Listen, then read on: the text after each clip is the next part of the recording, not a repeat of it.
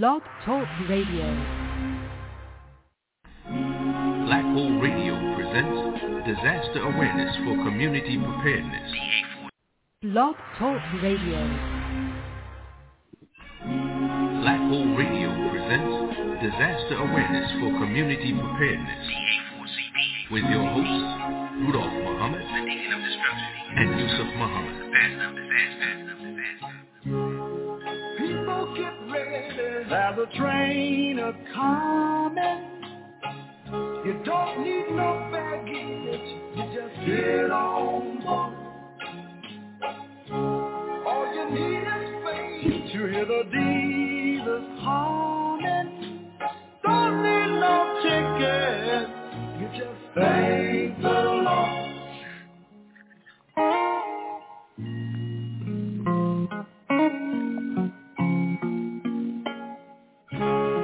So people get ready for the train to Jordan,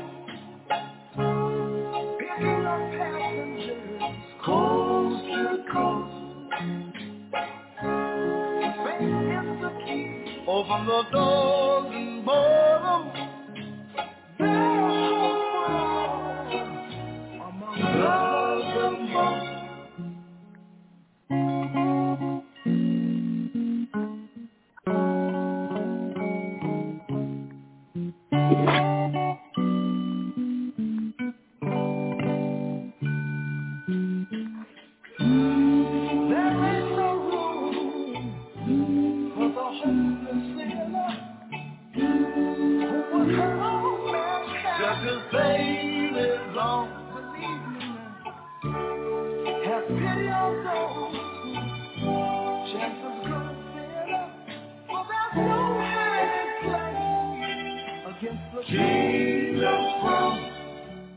So people get ready, there's a train a-coming. You don't need no baggage, you just get on board.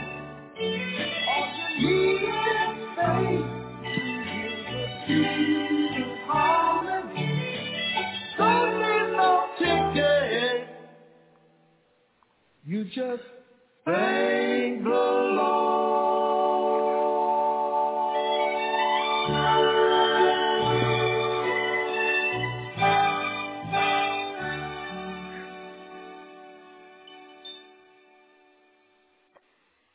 Peace and blessings, peace and blessings. Welcome to another weekly edition of Disaster Awareness for Community Preparedness, a program that wants you to become self-reliant and taking appropriate action in response to any emergency.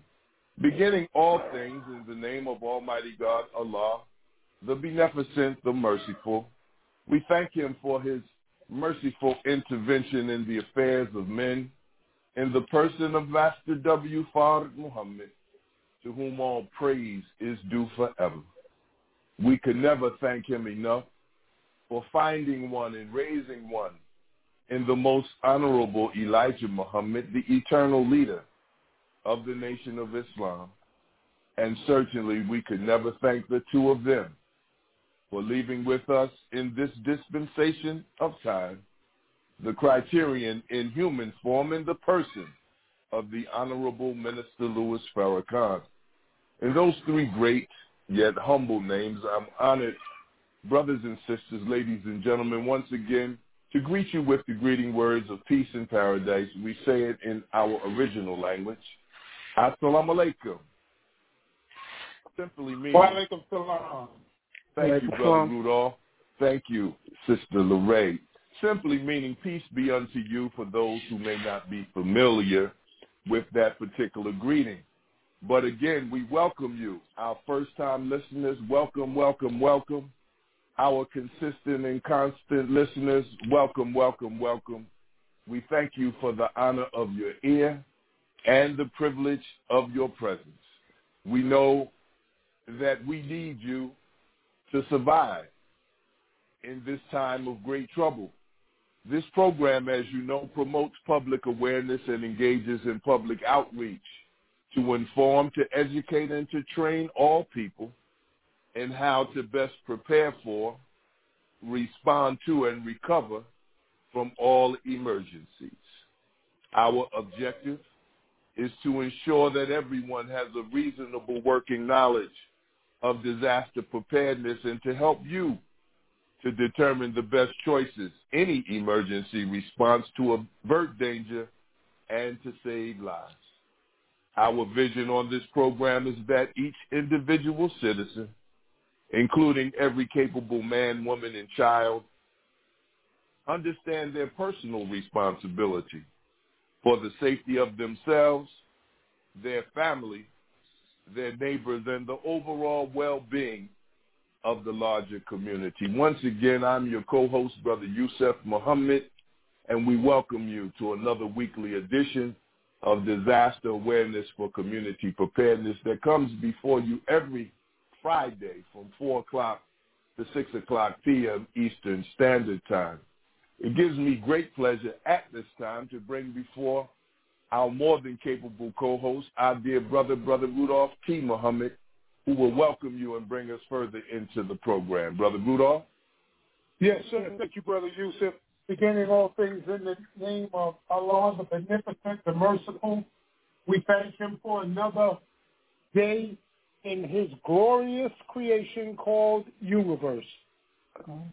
We thank him for all that our eyes have seen, our ears have heard, our hearts have felt. We thank him for traveling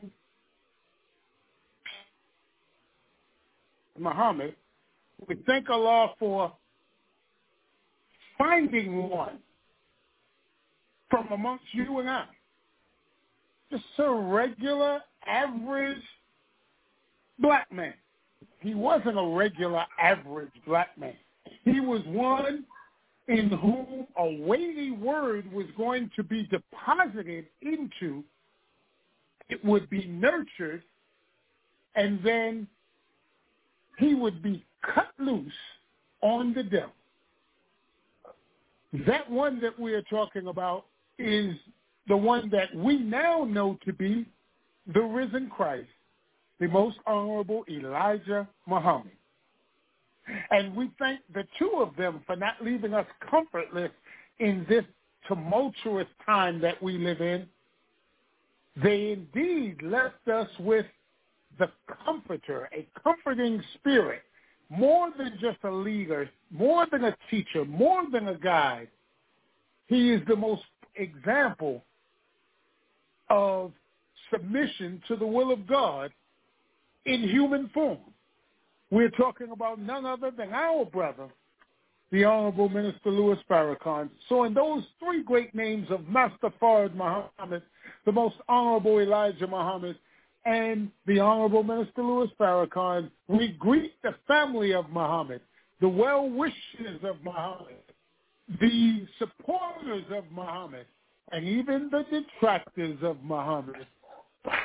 In the green words of peace and paradise, of Assalamu alaikum. Wa alaikum salam, sir. Wa alaikum salam. Brother Yusef, I'm turning it right back over to you because I am anxious to get this guest on so that she can do what she does. Yes, sir.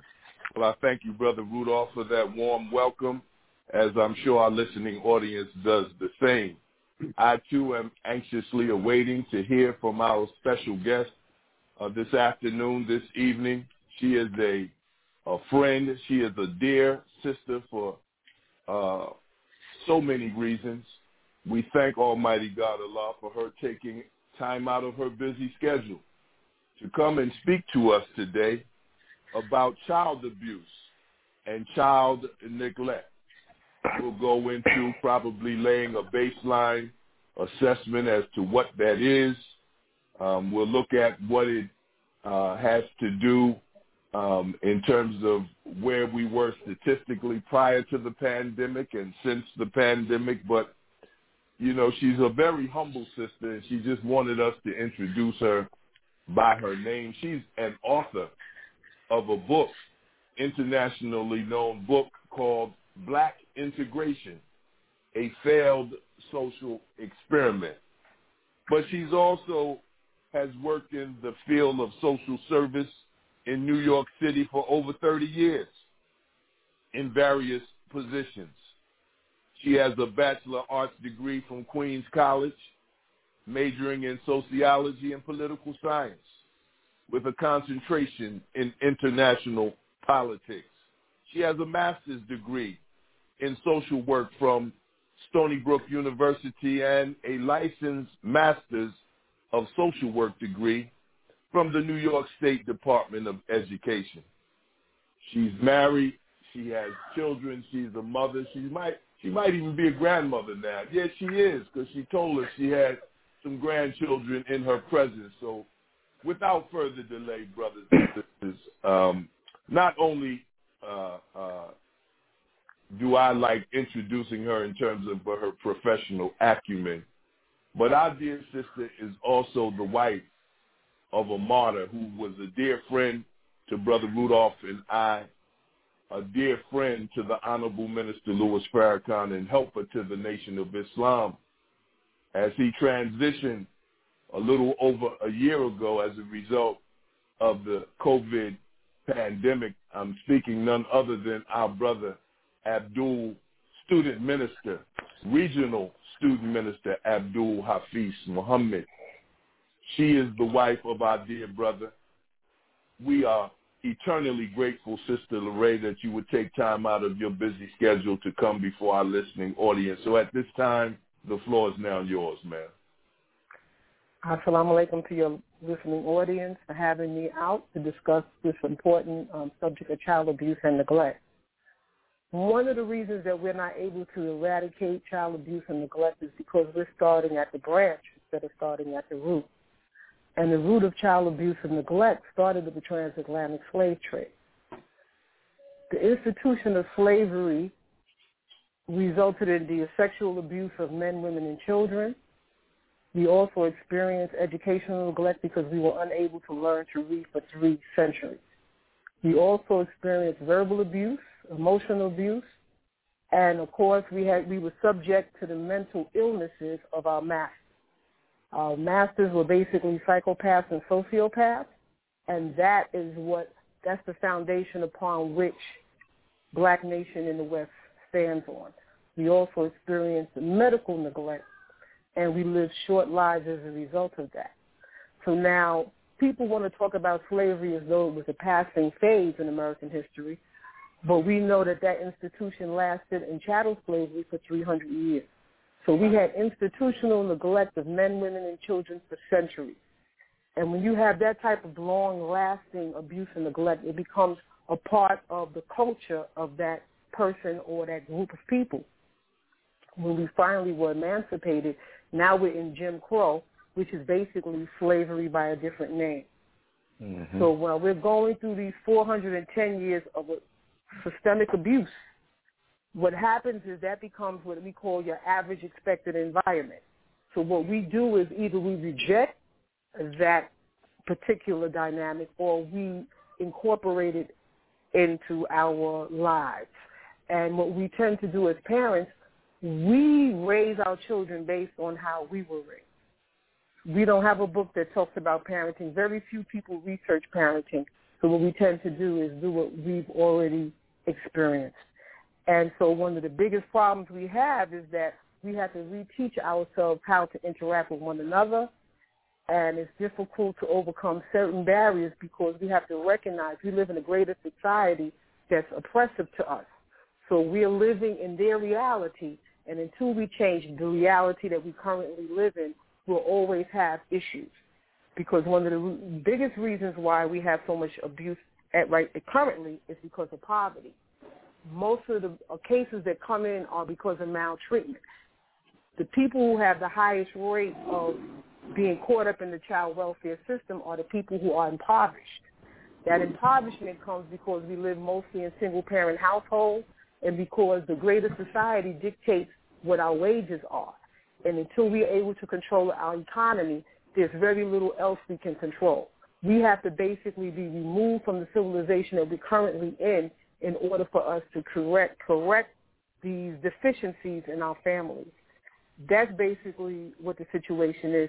So we want to talk about what's going on right now, but we have to realize that it has a historical context. And until we can address that, as well as remove ourselves from the people who continue to exploit us, it's very difficult to eradicate some of these problems. That's my opening statement. Understood. Beautiful, beautiful, beautiful. Thank you for laying that base, going to the root and not the branch. Beautiful. Master with psychopaths and sociopaths. You're right, my dear sister. I know some people, what do they call it? I know as a firefighter, when we come back from alarms, they call it post-incident stress management. But I believe one psychiatrist or psychologist called our condition, help me out with it, did she post-traumatic slave? Post-traumatic slave disorder. Right, yes. Disorder. Our dear sister, Dr. Patricia Newton, formerly of the Black Psychiatrist, I believe, put that out along with Dr. Leary put out. She called it a syndrome. And so thank you for laying that base. Brother Rudolph? That was beautiful, and that leads us right into it. Just for the benefit of our audience, because we have such a integrated audience. So we just want to lay this out and say this at the beginning, at the very onset. We are not the intention of this program is not to insult, indict, or judge anyone. It's to educate all that are listening and to help us as a family get over a hurdle that has been plaguing us for hundreds of years. We know that, and we will, I'll just put this out there to anybody that's listening. You can foil, Freedom of Information Act, you can foil the actual facts of the numbers of child abuse and child neglect locally and regionally. Prior to the pandemic, where you're going to have a hard time getting those numbers is in the pandemic up to where we are now.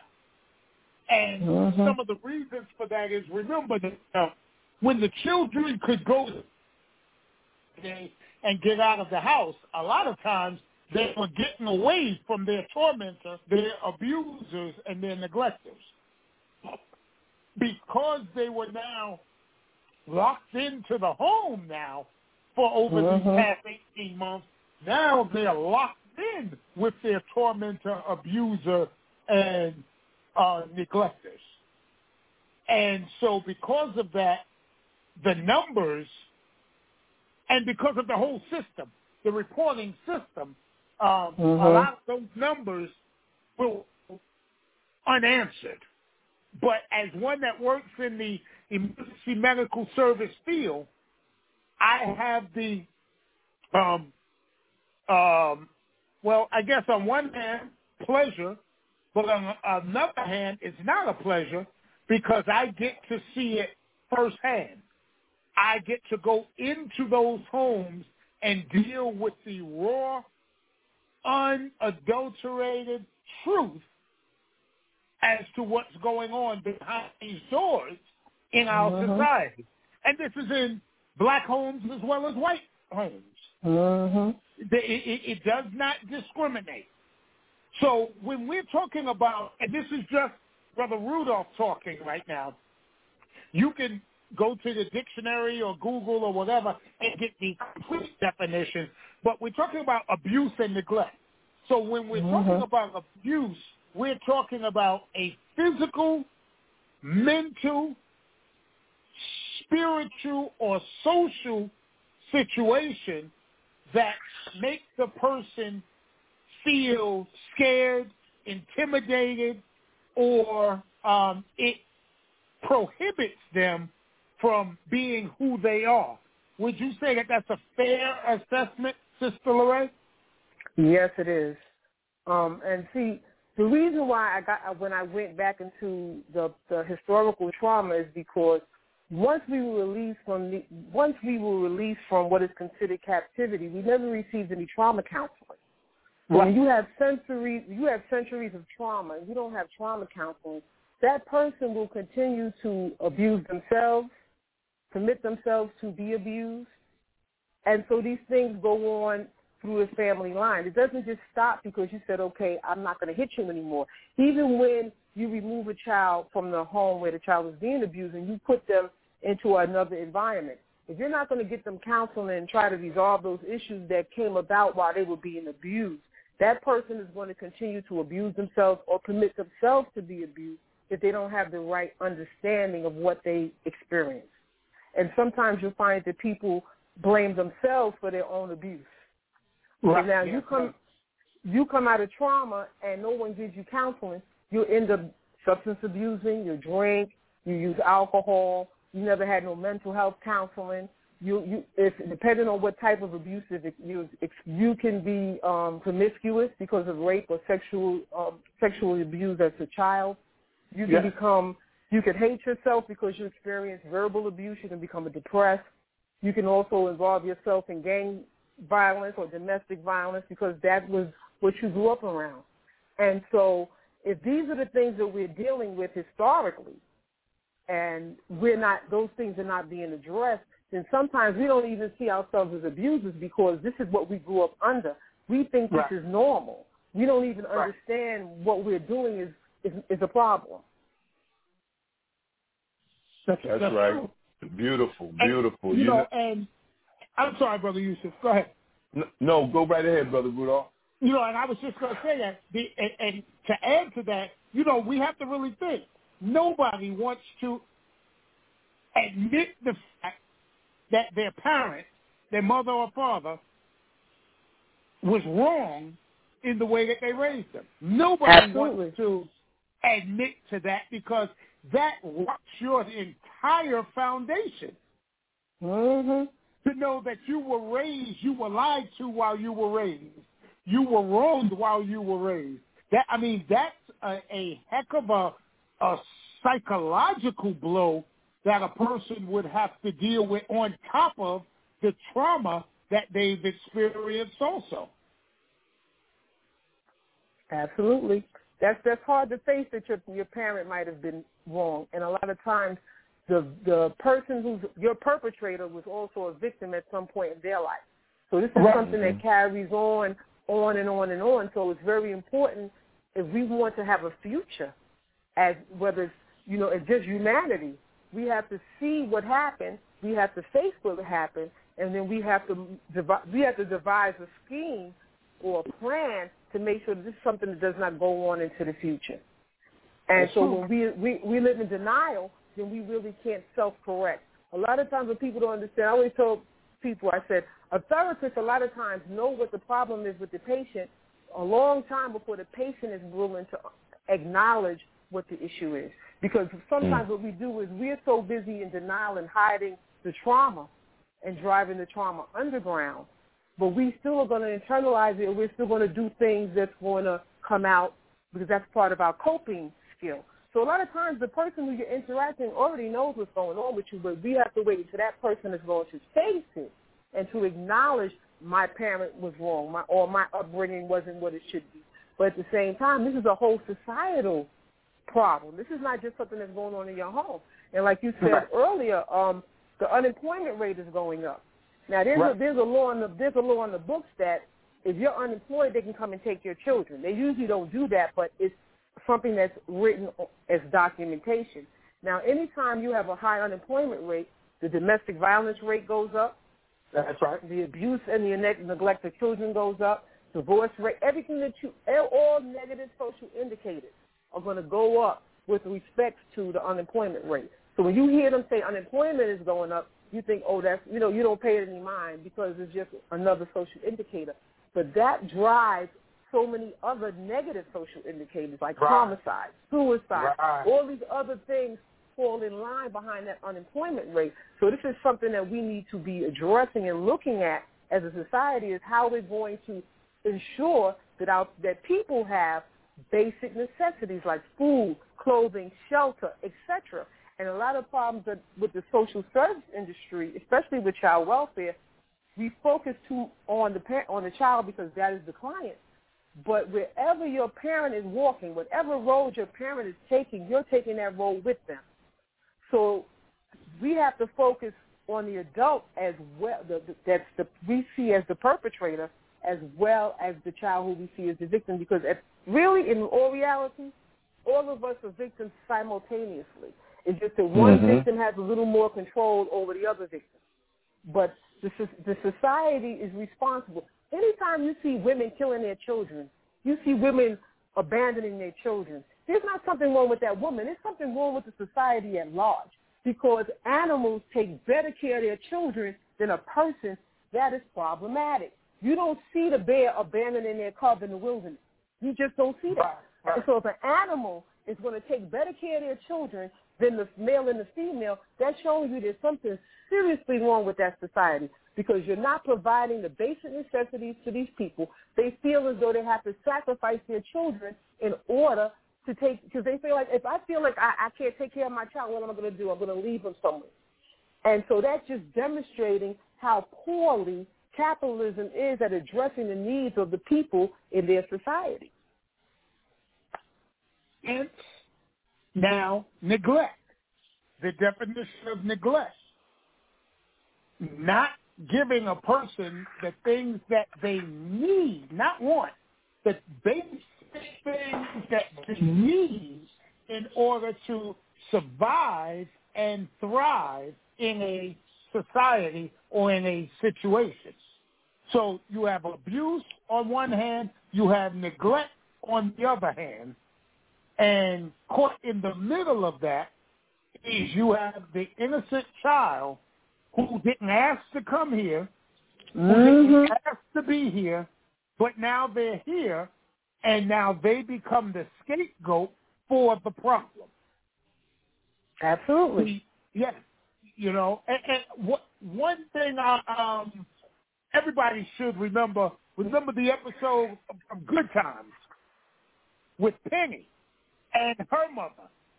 Oh, yeah. You know, I always use that episode when I talk about everybody could relate to that particular episode, black or white. That you have an innocent child who's being abused at home and is trying to seek a refuge. She's a refugee because she's trying to seek refuge in another family because they're showing the love and attention that she's not getting at home. And they protected children. Something that just popped into my head, Brother Yusef. Yes, sir. No, that was very poignant, and many of us can relate to that Good Times, brother, that particular episode of Good Times, mother-daughter relationship, and as Sister LaRae said in the beginning about, as she laid out the historical context when she talked about parenting, parents need to reteach themselves interpersonal relationships. And when you came in, Brother Rudolph, and you talked about this being not only an educational presentation in terms of child abuse and the neglect from Sister LaRae's vantage point, I also saw it as a healing session. Sister LaRae, you know, when you talked about the cyclical relationships of generations, parents after parents after parents, doing certain things, whether it's abuse or neglect, it just reminded me of and you also talked about in your historical context, your base analysis of, I don't think you used the word, but what I heard was separation, while we must remove ourselves from it. And then when we remove ourselves, then the healing can start and hopefully sustain itself. And so all of us are quite familiar with that mantra, hurt people. Hurt people. That's right. Right? And so that's what I heard in this beautiful first half hour of today's program. Brother Rudolph, you also talked about we can give the basic definition of it and then let Sister Lorraine embellish or take us where Allah wants us to go with it. But according to what's written, the definition of child abuse and neglect in terms of federal law is any recent act or failure to act on the part of a parent or caretaker which results in death, serious physical or emotional harm, sexual abuse, exploitation, or an act or failure to act presents an imminent risk to serious harm. So this program is about being solution-based, as many of our consistent and constant listeners know. And so we're not just talking about the problems, we're trying to offer healing. But in order to first heal, as Sister Lorraine has said, we have to start at the root and not at the branch. So we thank you, Sister Lorraine, for laying that wonderful base. When we say hurt people, based on your experience in the field of social work, what does that mean to you? A lot of times, like I stated earlier, you learn your parenting skills from your parents. So if your parent was abusive to you, unless you just say, I didn't like how my parent raised me and I'm not going to do that. If you don't make that a constant in your mind, what you'll end up doing is you'll replicate exactly what you didn't like when you was a child. So we have to be mindful of what we experienced, and then we have to make sure that we don't do that to our children. Now, one of the solutions that we can focus on is that if you know that you've experienced different things in your life, but sometimes the biggest part is that people don't even realize they were mistreated. But when we're getting ready to marry one another and we're in our courtship phase, we need to find out as much about that person and their upbringing as possible. Because what can happen is that if you find out as much as you can, you will be able to tell that person, well, there were things that your parents did. How are you handling that? And did you ever get counseling for that? Because, see, with trauma, we have to remember, the first thing they tell you about being traumatized, you got to remove yourself from that person, right? So the person that's the first thing they say to you. In order for you to heal, you got to remove. But we want to live in a society where we were traumatized for over 4 centuries, approaching 5 centuries, and we expect that we'll be able to coexist with the person, the perpetrator. In order for us to heal, we have to separate ourselves. In order for us to, remove ourselves from the alternate perpetrators, and then we can focus on the ones who are ill-affected, and then focus on how do we heal that person so that person does not continue to victimize the persons that they've been victimizing, and also give counseling for that person who's currently being victimized. If we decide that person can't live with the perpetrator anymore and need to remove them permanently or temporarily so that person gets help, but we can't do anything if we don't control the institutions that we interact with. If we don't control the social service agency, and you know that these cases go on before the judge, and the judge is a person that's not necessarily family-friendly when it comes to black people, because the separation of us and the destruction of our families happened in America. So we can't expect now that these things have changed because it's now 2021. So we have to understand that as long as these institutions are over our lives, we really won't get the resolution that we deserve. Because it's not easy for you to point to the father or the mother and say that they're the perpetrator. But social services only catches a certain number of child abuse and neglect cases. So you have multitudes of people who've have been abused and neglected that they've never seen.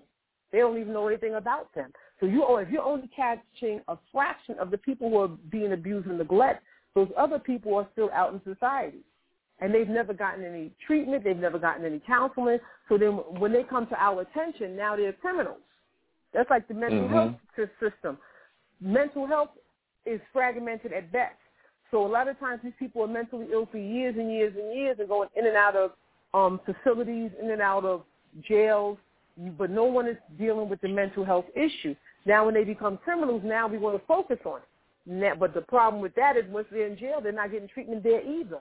So the whole system that we are living under is just permitting the victims to be victimized, and no one is actually addressing these issues because this system is just not set up for that. They're set up for making money and exploiting the people who make them money, and that's pretty much the relationship. So the fact that there's issues that are unresolved, whether it's educational, whether it's mental health, whether it's child abuse and neglect, whether it's criminal, whatever it is, this society is just not set up to address those things. They're set up to make money, exploit the masses so they continue to make money, and if the masses are not able to focus, function, or whatever, after they finish making their money, that's not their concern. So the entire system has to be, I don't want to say, because you can't really fix it. It has to really be undermined and reestablished another way in order for us to march forward. Because people who tell you, oh, we can fix the system, you can't fix a system that's already been established, and this is the mindset of the people who established the system. We have to look at how we can fix it on the ground level so that we're not negatively impacted, but then we have to ultimately separate ourselves because the people who are perpetrators 466 years ago, their children are now perpetrators now. So until you change that mindset, that person is always going to be a perpetrator because they don't see anything wrong. Imagine that. Imagine that. Brothers and sisters, as we enter into the second half hour of today's Disaster Awareness for Community Preparedness program, let me say we've been joined and blessed to have our dear sister Lorraine Muhammad with us, subject matter expert and author of Black Integration, a Failed Social Experiment. Today we're focusing on child abuse and neglect, and let me remind you, you can dial 563-999-3089 and press number 1 on your phone pad to be brought into the studio to ask our dear sister any questions, offer any comments, constructive of course. We just are blessed to have our dear sister on the line. You know, Sister Lorraine, on that separation piece, you know, Brother Rudolph and Brother Forrest have coined me the disaster or the pastor of disaster, and it reminds me of many a day that your husband and I were going to the book of Revelations as we heard the Honorable Minister Louis Farrakhan recite that scripture, "Come out of her, my people. Be not partakers of her sins and her plagues. Come out of her, my people, for her sins have reached up to heaven." That's real deal. Because when you talk about, and then, Sister Lorraine, what you might not know is, Brother Rudolph and I, we just have this uncanny ability to pick up a lyric or two, And when you talked about the importance of institution, but we need a resolution, that reminded me of our dear sister, may Allah be pleased with her, Aaliyah. She had a song out. We need a resolution. We need a resolution because, as you say, when we go before the judge, that institution is working just the way it was designed to work. You see? And so thank you so much for bringing that. I'll pass it over to our dear Brother Rudolph, and I'll come back accordingly. Brother Rudolph? Yes, you know, Brother Rudolph is a medical person. Always has been, and I guess always will think like a medical person. So in thinking like a medical person and coming out of this 18-month pandemic that we're in, now why do they call COVID-19 a pandemic? They said it's because of the numbers of people that it has affected or ill-affected, and because it wasn't germane to just one location, it was so widespread. So if COVID-19 is a pandemic, then what is child abuse and child neglect? It should be looked at as a pandemic also. But what was the solution for Stay in your house, stay where you are, close the businesses, stop sports, stop everything. Only essential trips are being made. Only essential workers out working. Everybody else, you're under curfew. Stay where you are. Well, in order to address, like Sister Lorraine said, the entire issue of abuse and neglect, you have to separate. This thing is like, it's like tuberculosis or Ebola or any other airborne disease that is so easily contagious that you really have to quarantine the patient from everybody else. One, to keep the patient from getting further infected, but two, to keep the society from becoming infected with what the disease that the patient has. So the only way to treat the traumatic psychological institutions or the traumatic psychological condition that we are in is to separate us from the trauma and the traumatizers and then start a system of psychotherapy in order to get us to a wellness state of being. It's almost like a person going to Alcoholics Anonymous or having alcohol addiction or drug addiction. The first thing they tell you is you have to stop interactions with that crowd because there's no way you're going to clean up if you're still hanging around with that crowd. Well, this is the same thing. But so I'm just wondering, how is it? Now, you brought that out to us, Sister Loretta. How large has not come to that understanding, other than the fact that we're under a sociopathic society that is also hypocritical and cold, blatant liars. I'll stop with that. There was a question in there, I presume. Yes, ma'am. The question is now, so how did you, and this takes us to your book, because I love the title. And because and we think, and here we go again with the trauma. Going through school, if you failed the test, it was a bad thing. Class, you failed an experiment. It was a bad thing. It caused you to go through some pain and anguish when you got home, physically and socially.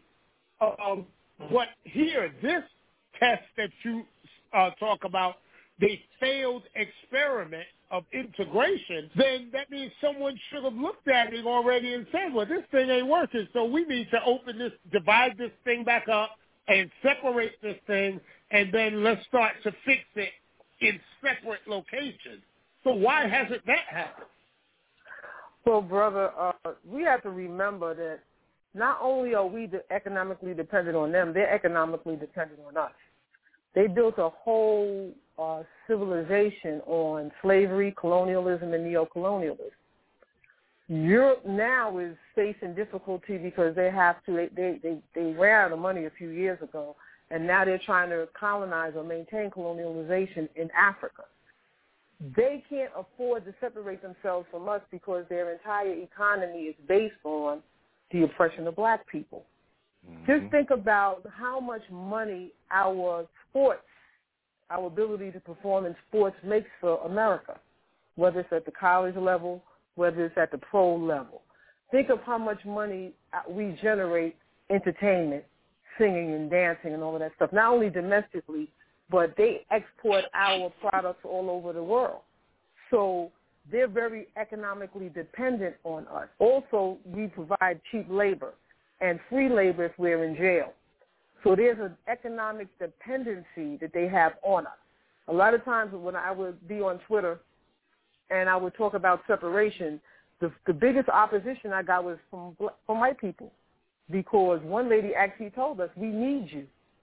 But see, the need that you have for us is not necessarily in our best interest. You have an economic need for us. You need us to maintain your civilization, but at our peril and at our destruction. Because all of these things that happened to us in the past are the reason why we suffer from the things that we suffer. The low self-esteem, the envy and the jealousy that's between us. These things are directly connected to the psychological abuse that we suffered under them. The ability to not maintain our family structure, our marriages, our child rearing, our interpersonal relationships. All of these things suffer because of us being in their company. Just the fact that we are modeling our lives after them is the reason why we can't maintain our relationships. Now, if 90% of the marriages are falling apart as a result of adultery, where do we learn to be adulterous at? At whose foot? So as we're modeling our lives after their civilization, we are self-destructing. I remember one time we were having dinner with my family, and one of my sisters asked, what is the benefit of watching a soap opera? And what do you get from it? And I said to her, it teaches you how not to live. Because if you live like them, you know ultimately there's going to be a consequence for that lie. Ultimately, there's going to be a consequence for that sneaking around. But if you buy into the idea that this is how you're supposed to live, then you're going to always experience some form of chaos. That's the reason why the Honorable Elijah Muhammad gave us rules for engagement and how to live our lives.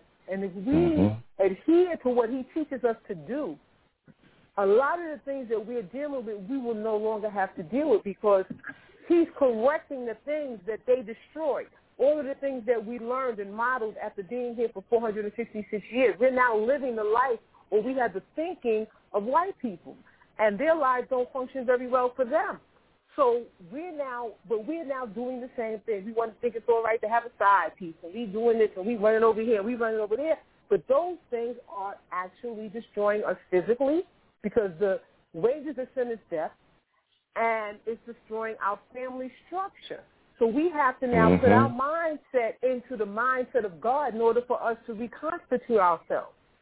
It's not as though we can't change the reality, is that some of us are just unwilling or unable to refocus our lives from what we visualize under the tyranny of America to what we should be focusing our attention on, because only in our mindset, only God can save us. But God can only save us if we're willing to submit to his rules. And if people don't want to say, oh, well, I'm used to partying. But what has partying done for you? So we have to make a conscious decision that this is not the path that we want to be on. But as long as we're willing to be on that path, we're going to have to suffer the consequences of being on that path. The only way to restore and to heal ourselves is to separate ourselves not only physically, but mentally, morally, spiritually. All of these things have to happen in order for our families, our persons to heal, our families to heal, and our communities to heal, and our nation to heal. But if we're not willing to make the prerequisite changes in our lives, then the healing will never take place. Beautiful. Brothers and sisters, ladies and gentlemen, we're listening to our dear sister, Sister Larae Muhammad, the author of the book Black Integration, A Failed Social Experiment. And we'll get back into it before you leave us, Sister Larae, but how can people purchase your book if they're interested in purchasing it?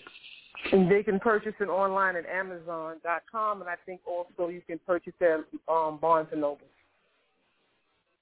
Excellent, excellent. Thank you for that.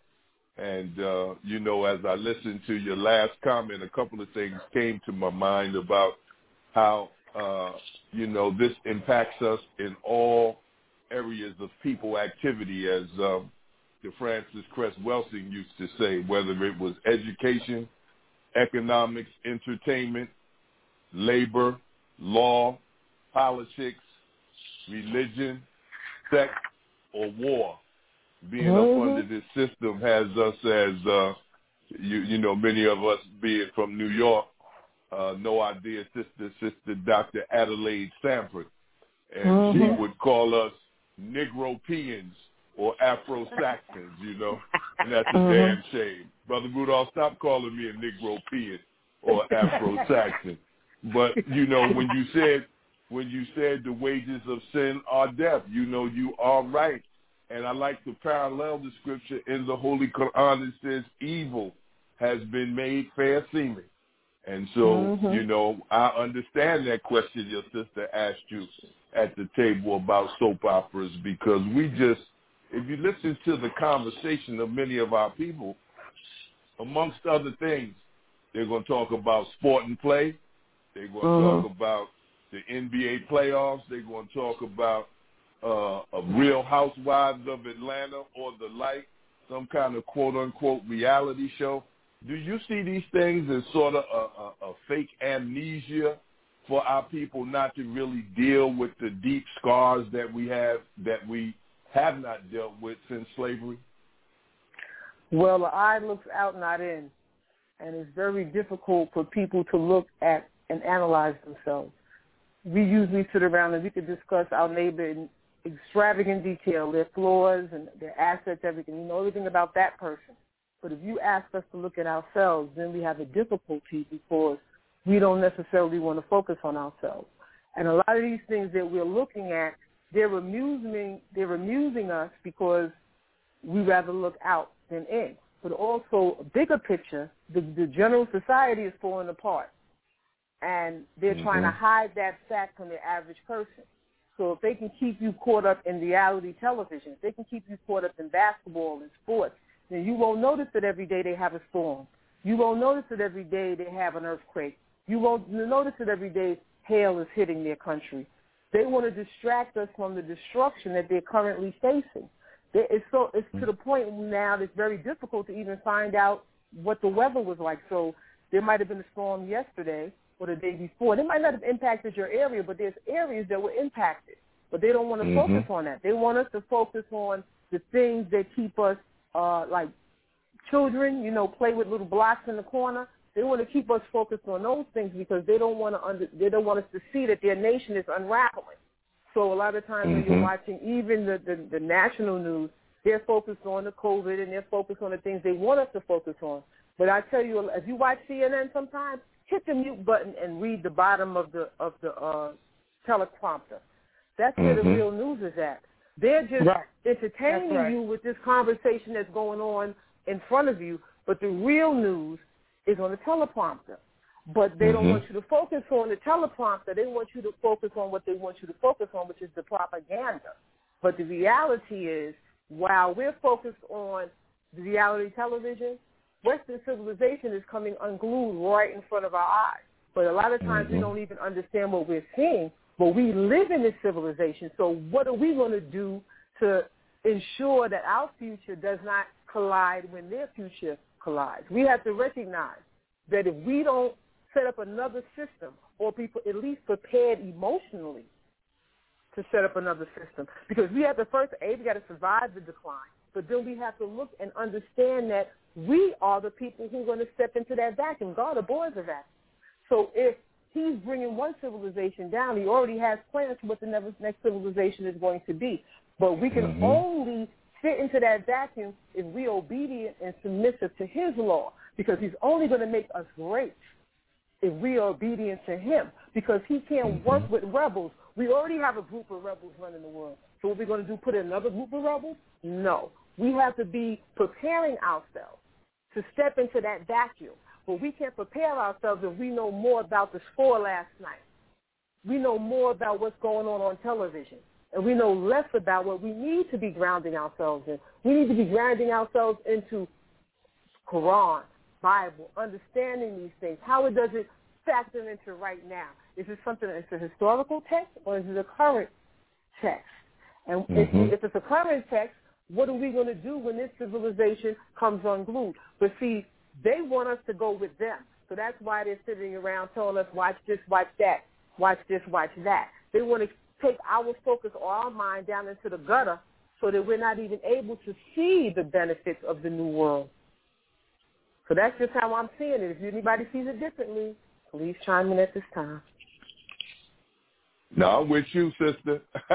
My eyes looking out and my eyes looking in. You know, the minister tells us in this day, which is today, it will be our righteousness that will sustain us. I've had my share of being a rebel, sister. I'm not trying to be that anymore. I'm trying to straighten up and get rid of it. Hallelujah, yes, sir. Hail Elijah. Thank Go you. ahead, beautiful. That's right. So, well, look, on this note, Brother Rudolph, can I just share this, brother, because you gave me a homework assignment. And Sister LeRae, whatever comes to your mind after I finish reading this little excerpt of, the environment of post-pandemic, pre-pandemic, according to this article the Associated Press wrote. It said an analysis of state data reveals that the coronavirus pandemic has ripped away several systemic safety for millions of Americans. It found that child abuse reports, investigations, substantiated allegations, and interventions have dropped at a staggering rate, increasing risk for the most vulnerable of families in the U.S. In this Associated Press analysis, it found more than 400,000 fewer child welfare concerns reported during the pandemic and 200,000 fewer child abuse and neglect investigations and assessments compared with the same period in 2019. That represents a national total decrease of 18% in both total reports and investigations.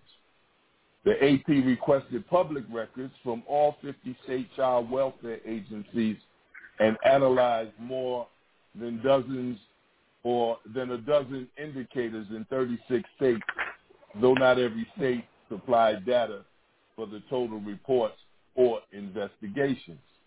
The analysis compared the first 9 months of the pandemic, March to November 2020, with the same time period from the 2 previous years. And there are signs in a number of states that suggest officials are dealing with more urgent and complex cases during the pandemic, according to the analysis, though most child welfare agencies didn't provide the AP thorough data on severity. A loss of report means greater potential for harm, because there has not all of the sudden been a cure for child abuse and neglect, said this woman, Amy Hartford, a child expert with the Children's Advocacy Institute. She quotes and says, children who are experiencing abuse or neglect at home are only coming to the attention of the CPS much further down the road than they normally would. When families aren't getting what they need, there are consequences for everyone. I'll stop right there and let you share with us what Allah revealed to you in just that little passage. And if I need to go further, I will. But what should we, take out of what I just read? Well, I would have to, I'm going to be honest with you, I believe that the child abuse has gone up. The problem is that social services is a face-to-face, situation. The workers go out and they meet with the families, but now we're in the pandemic. I'm not sure what their protocol is because, of course, I'm retired, so I'm not sure how they're handling that.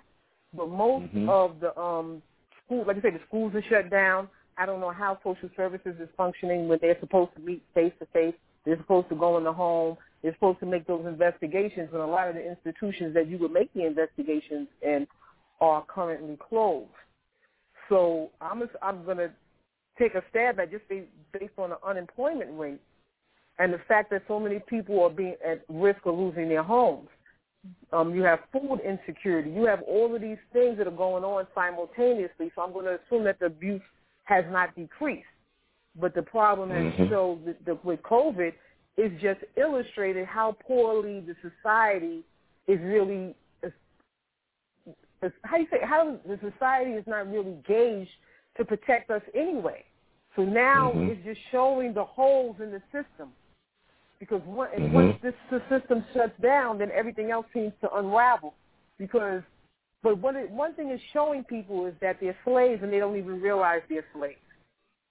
And we've all been working and trying to take care of our children and do what we need to do, but this one pandemic is showing all of the issues institutionally that we never looked at. And so I'm not going to say that child abuse has gone down, because I would not say that is what's going on. I'm saying is that we're not, because they don't catch all cases anyway. So now you have a situation where the worker can't even go out. But this is a situation that's across the board. The schools, the teachers are not teaching. Everything that all institutions that they have set up are not working. And then at the same time, they didn't really work all that good to begin with.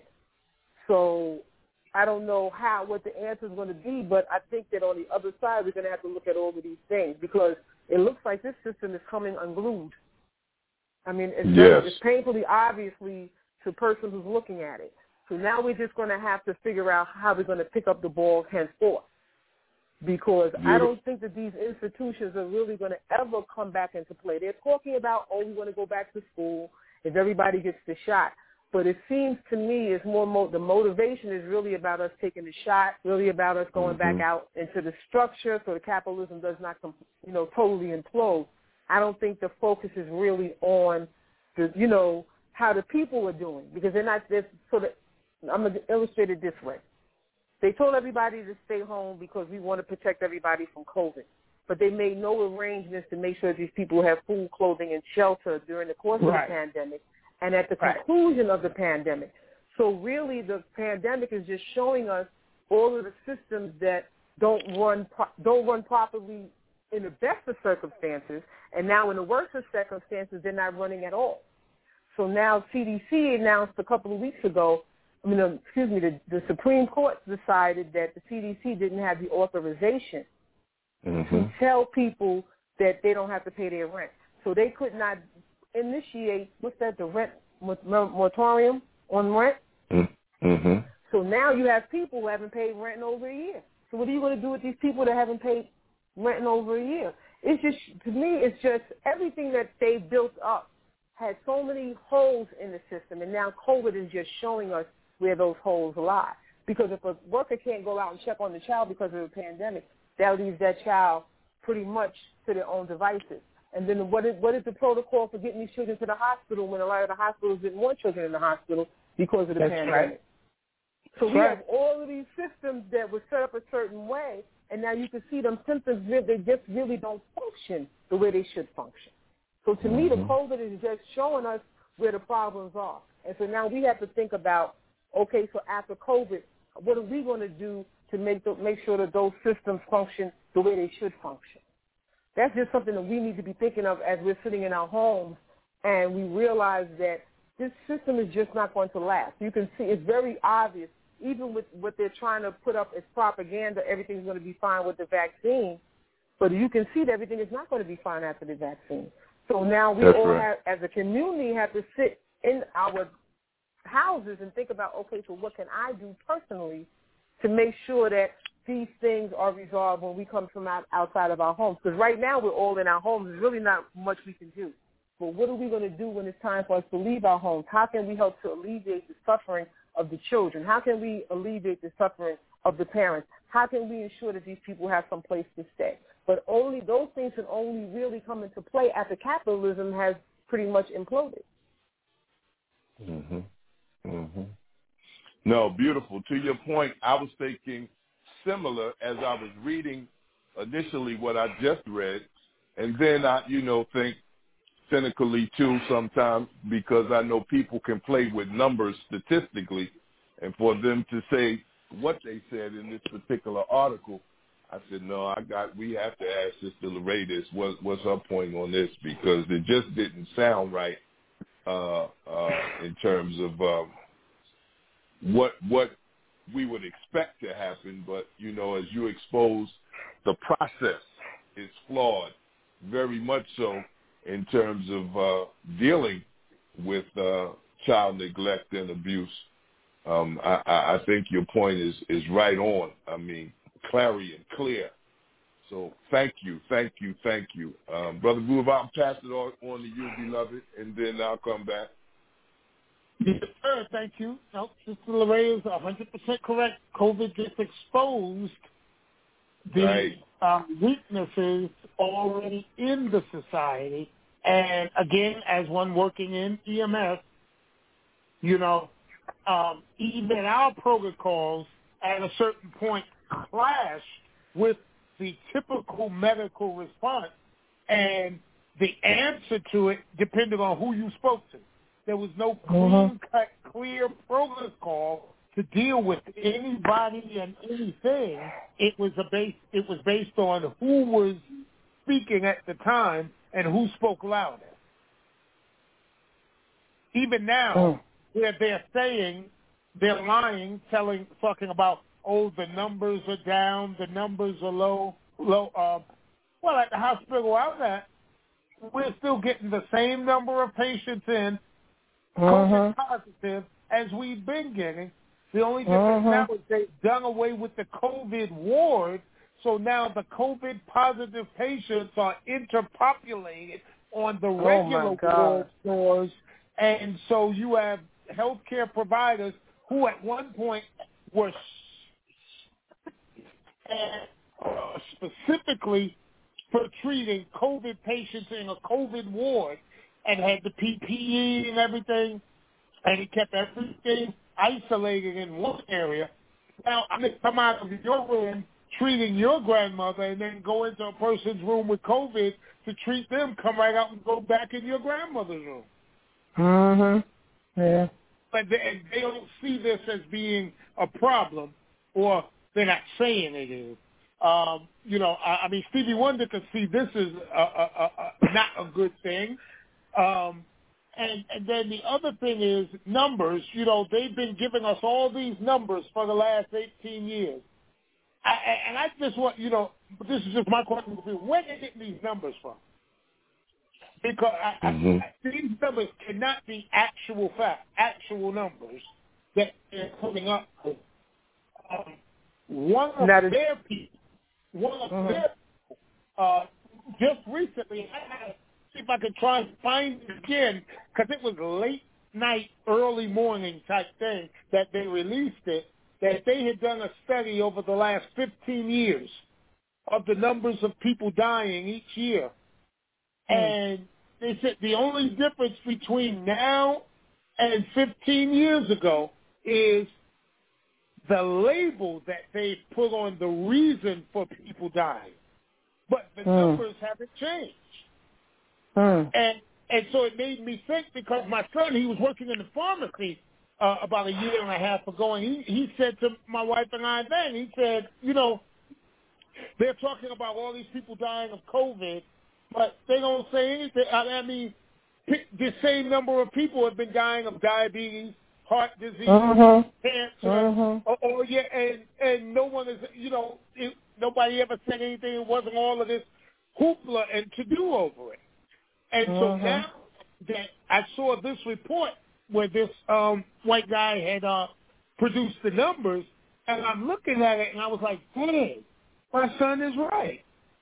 It's all of how you tell the story. Let's just put it that way. The narrative. Yes, ma'am. Right, that's right. So, Ray, what made you or sparked you or gave you the idea to write your book? Actually, it was the Honorable Elijah Muhammad, to be very honest with you. Before I came into the nation, I was reading A Message to the Black Man in America, and he stated emphatically that integration would not work. So when he stated that, I looked at the cover, and, it was written in 1974, I believe. And so this is like less than 10 years after he wrote the book. And I'm going like, okay, well, you really can't measure it right now because it's too short of a time frame.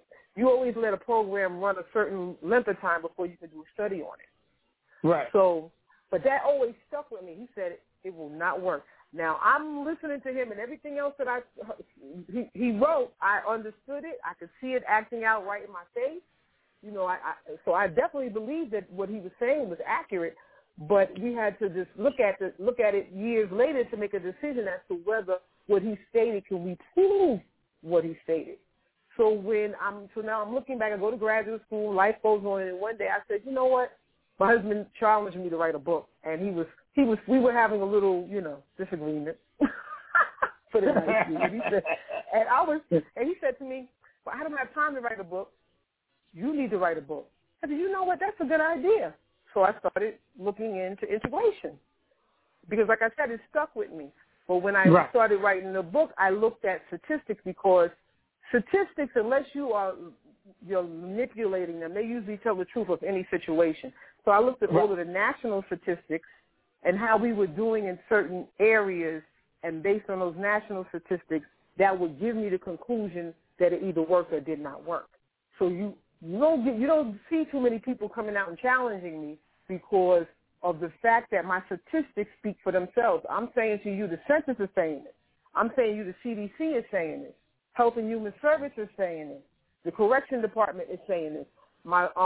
The book didn't get a lot of information for the Department of Defense because that was difficult information to get. But as they're releasing their information now, my premise is still 100% right and exact. Because all systems and all institutions that we go into are set up to install white supremacy, and that white supremacy is black oppression. So they mean that institution has to operate in such a way that we are oppressed. So how can you get the best out of a person if you're oppressing them? And then also, we're integrating in a house that does not wish to be integrated into. So you know how you treat a house guest that showed up that you didn't want to see? I'm just saying, the food just don't taste was so good because you didn't want that person coming anyway. So that's basically the backstory for the book. That's the backstory, sir. Okay, all right, yeah. Wow. Brother Yusef? Yeah, that's beautiful, Sister LeRae. Thank you for bringing that backstory to the forefront. Beautiful. All praise is due to Allah. And I pray, Allah, that, you will continue to be successful in selling your book and getting this book out to our people. A couple of things that have come to my mind as we enter into the last 45 minutes of today's program. First of all, is your time all right? We don't want to impose on your time. Brother, I'm fine. When I put out a block of time, I'm not doing anything else. So all praise is due to Allah. You have me to 6 o'clock. We're eternally grateful. We're appreciative. Yes, back to the piece, and I'm going to come right back to us. But the piece in terms of the process, you said you're not working now. This particular article that I have pulled up, as you said, you're not quite familiar with the process, but I don't know if this may ring a bell or anything. It says, with many children out of the public eye, the U.S. system of relying on teachers, police, and doctors to report potential abuse and neglect to Child Protective Services, known by various names across the states, has been failing. And it said during this pandemic, it became too late for many. Then it goes on to say school personnel are the top reporters of child abuse. Absolutely. They're the most important eyes and ears for child welfare agencies across states. Teachers, administrators, counselors, coaches, nurses, and other adults working in school settings are trained to identify warning signs and mandated by law to report any potential issues of child abuse or neglect. So based on your experience, is that similar? Yes, because most of the child abuse cases come in between September and June.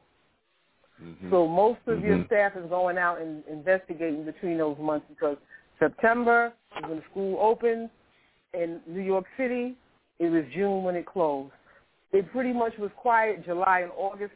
We would sometimes get reports from day camps, maybe a doctor here and there, but the bulk of the cases really came from the schools because they made it mandated for schools to report after that incident that happened, I think, in the early 80s when the man beat the child to death in Manhattan.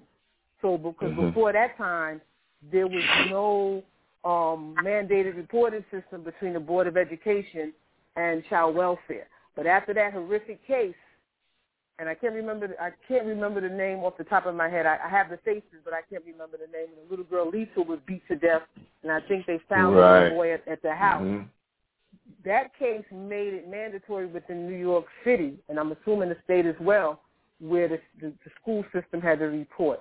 Once the school system started reporting, they had to start hiring more workers because that was where the bulk of the cases were really coming in from.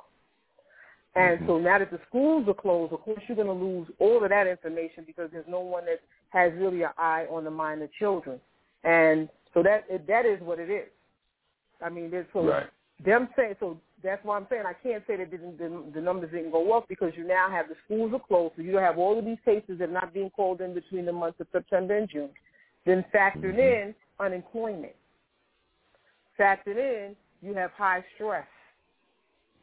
Factored in, I don't know how I'm going to feed you. Factored in, I don't know if we're going to have a place to live. So all of these things that are causing the stress of the people, and then you got to remember the average person doesn't know that or doesn't make the connection between what's going on and the future of Western civilization. We can say from a spiritual standpoint, well, all of these things were going to happen in order for the civilization to be destroyed. That's in the Bible and that's in the Quran. Most people don't make that connection. So it's really driving the insanity rate up. Because it's different if I know where this road is going. And it's another thing if I don't know where this road is going. So you have a higher suicide rate. You have all of these things that are going in. Because I remember when I went in to see my own physician, and she started giving me the scale for depression. So she starts asking me questions, and at the third question, I said, I'm not depressed. And she's looking at me kind of crazy. I said, oh, miss, I'm a therapist. I already know which way you're going.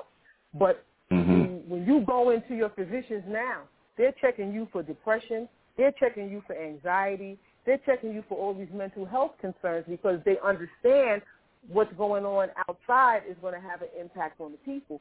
So it's different if you feel as though this is normal and this is what's going to happen. Your blood pressure is going to be one thing. But the person that doesn't understand, their blood pressure is going to be sky high. So our people are destroyed for lack of knowledge. For lack of knowledge. I'm sorry for cutting you off. Go ahead, my dear sister. I'm sorry. But that's real because when I came in the office, she actually was shocked that my blood pressure was perfect. She's going like, her blood pressure is fine. But see, when you have that knowledge, then you're not walking in the darkness. But if you don't have that information, you're walking in the darkness. But if you have the information, that light gets you through the darkness. So that's why it's very imperative that we get our people to understand this is the natural and the normal, because even though a lot of us were raised in church, we don't always get the information that we need from the Bible. We know what the pastor taught us. And because so many of them have been neglectful in teaching the end of the civilization, most of us really don't understand what we're seeing. That's right. That's right. We the first ones to recite, without vision, the people perish, but we don't know it's talking about right now. Thank you. And, beautiful, my dear sister, beautiful. So we thank God for, revealing to us the most honorable Elijah Muhammad and the honorable Minister Louis Farrakhan being the perfect example. Thank him for coming 9,000 miles to seek and to save that which was lost, because I'm telling you, I'm speaking for me personally. I will be out of my mind if I wasn't connected to the God and his Christ and his Messiah in our midst.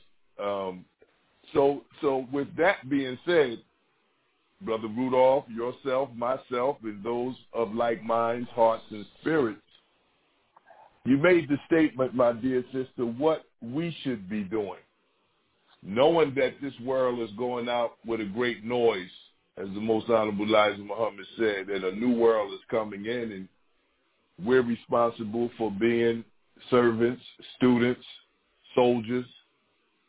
What is it that we should be doing, my dear sister? I mean, we've had as guests outside of our way of devotion, the black social workers, the black psychiatrists, the black psychologists, and those of like ilk. But what knowing what we have been taught, knowing some of us using, others not using that tool called Dianetics, knowing the minister put before us the ministries that will help us move forward as that nation that the God came to give us. In your humble opinion, my dear sister, what should we be doing for those of us of who say we bear witness there is no God but Allah and Muhammad is his messenger, our specific way of devotion? Well, two forms of matter can't occupy the same space at the same time.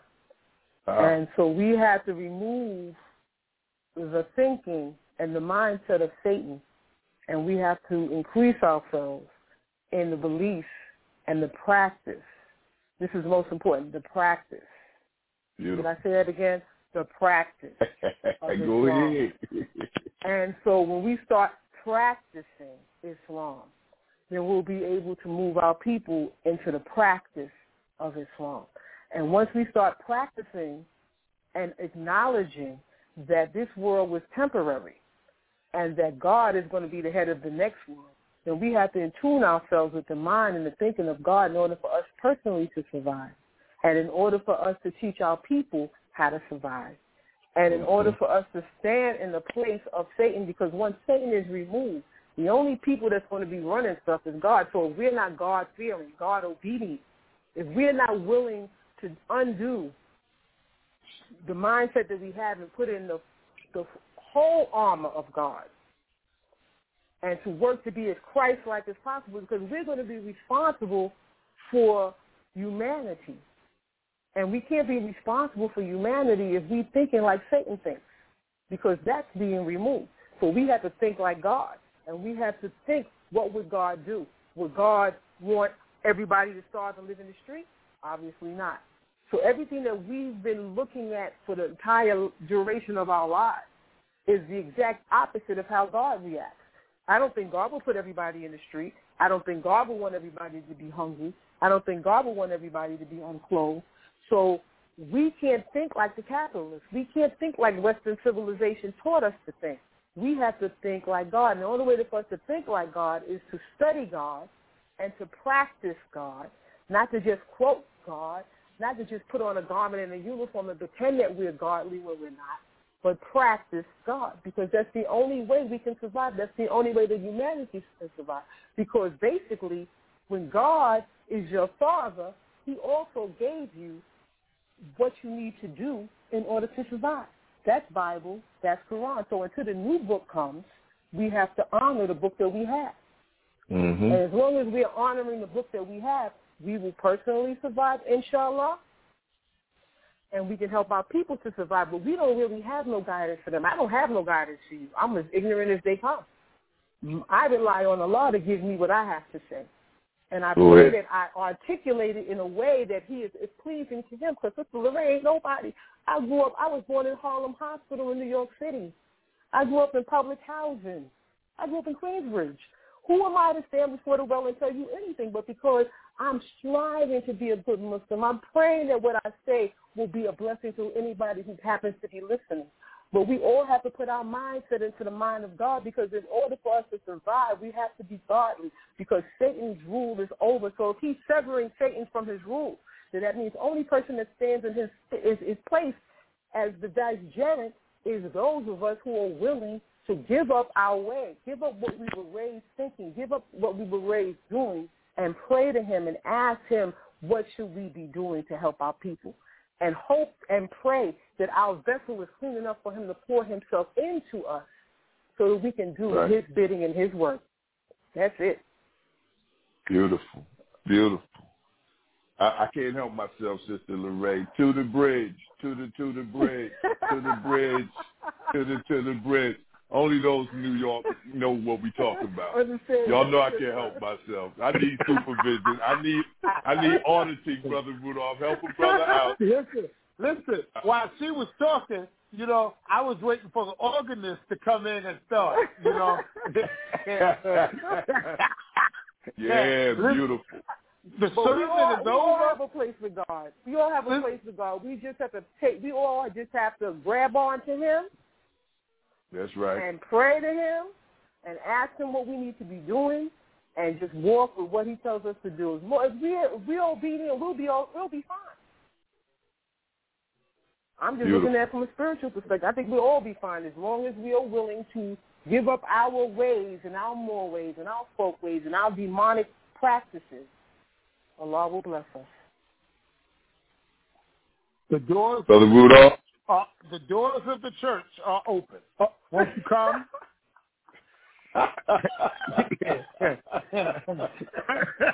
Sister Lorraine, we warned you, Sister Get the Lorraine. collection plate ready. Between the pastor of disaster and the deacon of doom. Go ahead, deacon. Have your way, no sir. No good sermon goes without charity. Get the collection plate. Y'all, you said it. You said it all right there. Nothing else is to be said. Well, let me ask you this, Sister Lorraine, from a clinical now.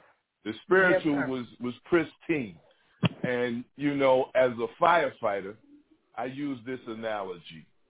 When we respond to an alarm, let's just say it's a structure fire, most people think that if someone dies in a fire, it's as a result of them burning up in the fire, which is not necessarily the case. Most people, right, asphyxiation, right? It's because poisonous gases build up. And so as a firefighter, when I respond to a building, in order to properly extinguish it, I have to make sure that the building is properly ventilated. Right. Whether it's coming through a window, a door, or we have to make forcible entry. Let the smoke have a way to go out, the poisonous gases release itself so we can come in and put the fire out. I use that same analogy with us as a people because as you laid the baseline assessment, since slavery, since our childhood, knowing that, the impact of psychological slavery is cyclical, as we get older, there's some poisonous gases up in us since childhood that we really haven't properly ventilated. And eventually, if it's a building and it's not properly ventilated, eventually you have what you call spontaneous combustion. If it's us as a people and we don't have the right means by which to ventilate those poisonous gases, we end up hurting ourselves or hurting the people closest to us, whether it's our spouses, our children, unfortunately. You think that's a pretty clear analysis in terms of, paralleling my profession with what we're going through as a people? Yes, because trauma has to go somewhere. And the more trauma you experience in your life, it reduces your longevity. So the reason why so many of us die so young is because we have a lot of trauma. Also, so it really increases your premature death or your likelihood of dying is because of certain things that happened over the course of your life that you never really addressed. It also increases your health risk and chronic disease. So these things that people say, well, that thing happened to you when you were 3. Yeah, it may have happened to me when I was 3, but it was never resolved. And because it was never resolved, I carried it all the way until I'm 55. And so if I'm not addressing that issue, there's other ways I can address it or cope with it, but usually they're maladaptive, what we call maladaptive ways. So you start the drinking, the smoking, the partying, the promiscuous behavior, all of these things that we are doing because we never address the trauma. But then that also undermines our longevity because we know there's a consequence for over-drinking, there's a consequence for substance abuse, there's a consequence for everything that we do in this life that's negative. So we have to look at the trauma and resolve those issues if we plan to have any kind of quality of life, any kind of just thinking properly on an everyday basis, because we're still we're 55, but we're still 3 years old. We're still that child that was traumatized at 3. And so our mental health is so important, and if we don't address these issues, and we're like one of the most traumatized groups on the planet, but we're the ones that get the least amount of mental health and support. So that definitely has to be addressed, because we can't function optimally if we're 3 in our thinking and our mentality, and we're focused on that when we're 55. And a lot of times we don't even realize where some of the stuff that we're doing is coming from, because we kind of like bury it. You know, somebody did something to me when I'm 5. I don't think it impacts me 50 years later, but it actually can, depending on the trauma that we've experienced. So it's always good, if you know that you have an issue, to address it and not to bury it. And I think because we experience so much trauma, we don't even acknowledge that the trauma is going on. And that's really, it's unfortunate. But when I say it impacts everything, it impacts your self-esteem, it impacts your motivation, it impacts your education, it impacts your health. I mean, everything, your family functioning, all of that stuff that we don't think is important is very much important. So we have to decide, do you want to be healthy or do you rather be unhealthy? In order for us to be healthy, we have to face the things that we've been burying and we've been trying to cope with. And we have to release those things. And if it takes you sitting down and talking to somebody to release it, that's what you need to do. But if you don't, what are the consequences of you not addressing it? And that's for me and for you, that's for everybody. Because we all have certain traumas that even if you didn't get traumatized at home, I'm sure you went to school and somebody said something to you that you didn't like. Or maybe it was a little bully around the corner. But all of these things impact you later on in your life because you don't get a chance to release them with the way we should be able to release them. Spontaneous combustion. You on it. Wow. Beautiful. So, Brother Rudolph? Yes, sir. Thank you. So, Sister Lorraine, in your professional opinion, okay, so now we have, for the first time that I realized in my adult life, a situation where our youth committing suicide at a rate that I've never seen before, professionalist or otherwise. Because at one point, suicide, you could pretty much listen to news reports and tell who that was dealing with. You hear the story and you say, "Oh, that wasn't one of us." But now you can't do that. And I guess could it be that society again,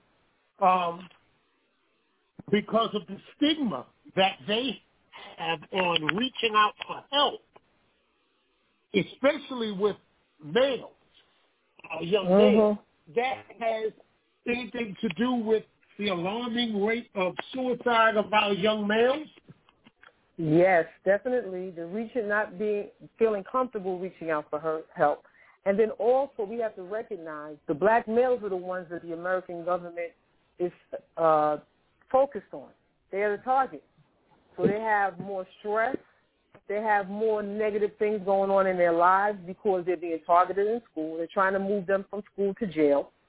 And if you don't understand what's going on, if you don't have a family person that's supporting you and saying, don't worry, this is something that is going on and why it's going on. It's like the darkness.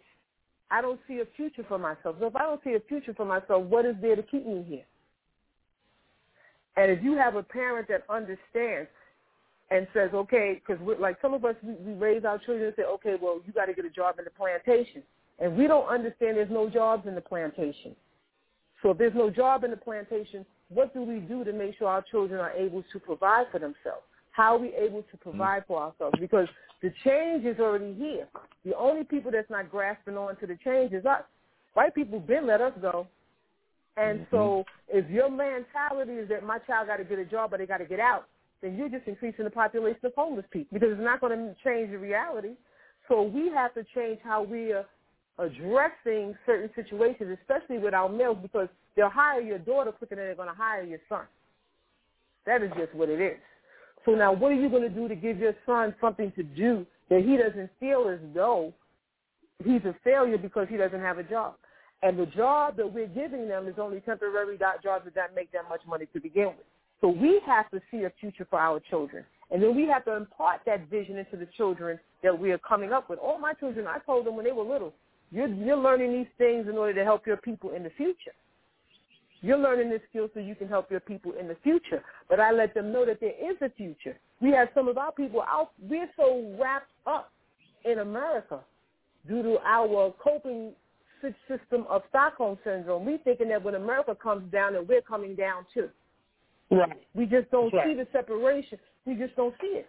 So we have to impart in our children that whatever America is going through, that ain't got necessarily anything to do with us because the fall of the empire frees the slaves.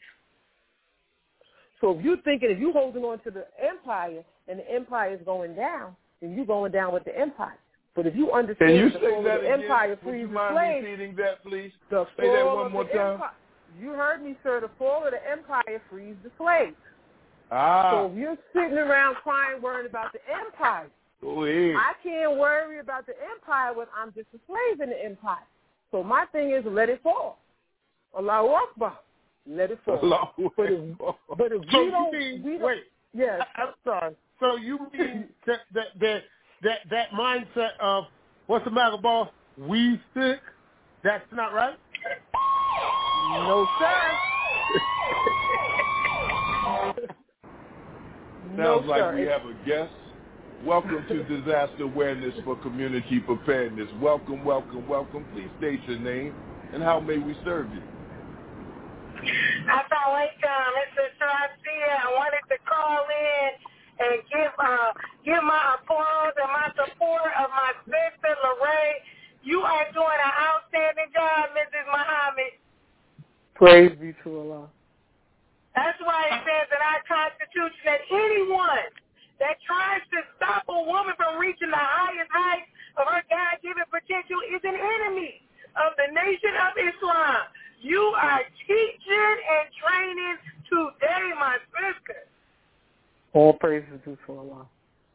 I am so very excited that they had you on the show, and I do have a question for my sister because I don't know how many of us saw this particular article, but it's not the only occurrence. With a 7-year-old, she was on her virtual school, and it was time to take her lunch break, and they're supposed to turn off their camera, where she didn't turn her camera off. She muted, but she didn't turn the camera off, and everyone in the class saw her get sexually assaulted at home. And I think that's why she didn't turn the camera off. I think that baby was tired of being abused. So to your point that most child abuse, and I think that's probably nationwide, is reported through teachers and coaches during school. Now, they've had 18 months to abuse these children all day and all night, and the children couldn't get a break, and neither could the assailant. So my question to you is, us as ordinary people who are not professionals, I mean, I am a mandated reporter in my line of work, but I'm not particularly trained in how to see all of those things in children. What should we be looking for the children in our neighborhood that may be being abused at home, that maybe a teacher would have caught it, but now there is no teacher? What things should we look for? Continue doing what you're doing, sis. Outstanding show. It's got to be a part 2. Assalamu alaikum.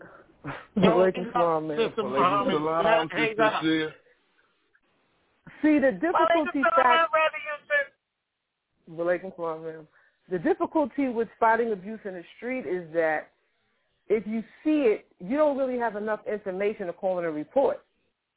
That's the reason why it's easier for teachers to do it, because I can see a child that's bruised in a, let's say, grocery store, right? I don't know the child's name. I don't know the demographics to call in that report. So that's where that's why the children are really slipping through the cracks, because you don't really have enough. Because when you call that state office, they're going to know child's age, the child's name, the address. You need some just basic information to call in their report. So the only thing that we really can do is that if you're in contact with your family members, if you observe it and you have that information, you can call in a report. But for a stranger, it's a difficulty factor. I don't think you're going to stop the mother and say, okay, so what's your name and address so I can call in a report. That usually is not going to go well. So it basically has to be, at this point, friends and family. Somebody who's in contact with that child while the child is home from school. Mary. Thank you, ma'am. And I hope all the friends and family that know they've been seeing things that just didn't add up, I hope folks hear what you said and speak up and protect these children. Yes, ma'am.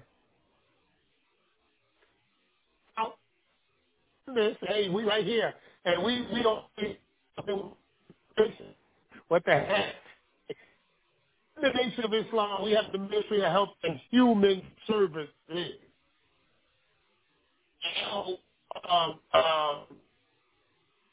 Let me not ask the question over the air. I'll call you and ask you. Yes, sir. Yes, sir.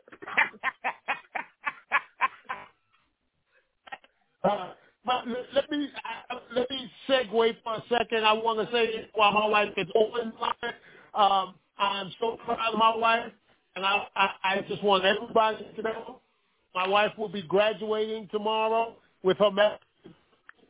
Yes. Well, all right, She man. finally finished. Yes. I heard masters. I didn't hear the. Congratulations. I heard the masters, but I didn't hear the discipline. She's getting her master's in divinity. Oh, praise be to Allah. Yes. You're breaking up for some reason. Oh, I'm sorry. Okay. My wife is she works as a hospice chaplain. So she's going into people's homes, into our people. Well, not just our people, anybody that she's going into our people's homes, and dealing with people who the families are trying to get a grip at. Dying, dad is dying, granny is dying, whatever. Mm-hmm. But you know how our culture is and our family is. You know, we don't accept that too readily. So we want to deny it right down to the end. But what she always comes and what we talk about is the lack of services for our people where hospice is concerned, because they're so quick to kick you off or not even get you a diagnosis to let you on, or you just don't get the services that you should be getting. So I'm saying all of that to say people like her, people like yourself that have the history and the experience of doing this, when we going to get our own. You know, It is. You know, I just wanted to just say I'm proud of my wife, and I'm so proud of you, Sister Lorraine. That's right. Because, you know, we've had our interactions over the years while you were in the system, you know, getting counsel from you on handling certain situations, which was very, very much needed. Because the other thing is, as me, as a healthcare provider, who's a mandated reporter, how do you make the differentiation to make the report, knowing that if you make this report, 9 times out of 10, what's going to happen is they busting in, kicking the door down, and them children are now going in the system. And is that more beneficial for them in the system than in the home? Now, you're asking me personally? Yes. My response, okay, well, first of all, I'm licensed, so I'm mandated. Anybody else is mandated. I'm a mandated reporter. And I joked with my children one day. They was in there talking to my granddaughter. I said, I remember I'm a mandated reporter. They started laughing.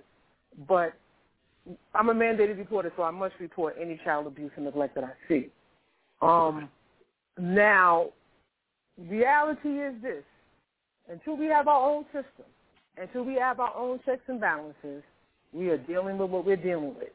So we have to be recognizing as people who are in this profession that what would we set up if we had control?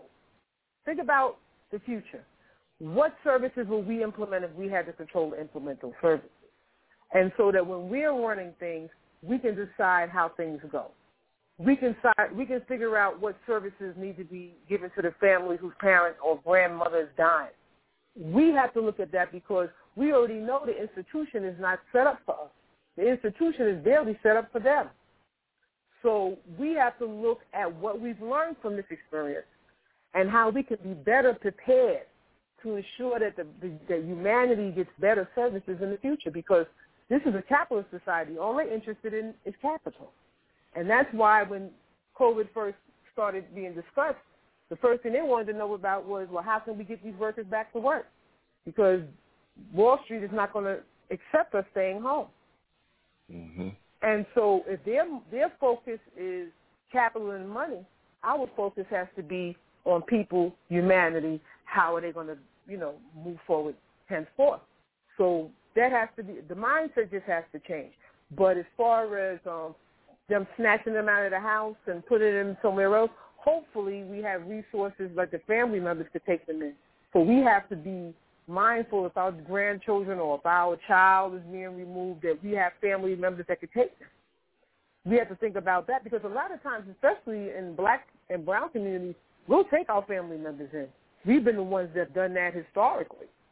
But a lot of times what people are doing, and this is what I found out when I was training foster parents, a lot of times the parent doesn't want to tell anybody that they're having a problem. They know they have a cousin or aunt or a sister that will take the child. A lot of times the grandparents didn't find out the children were in care until the agency contacted them, because there's a certain stigma for that parent, because if somebody came and got my children, I'm a bad parent. I didn't do well.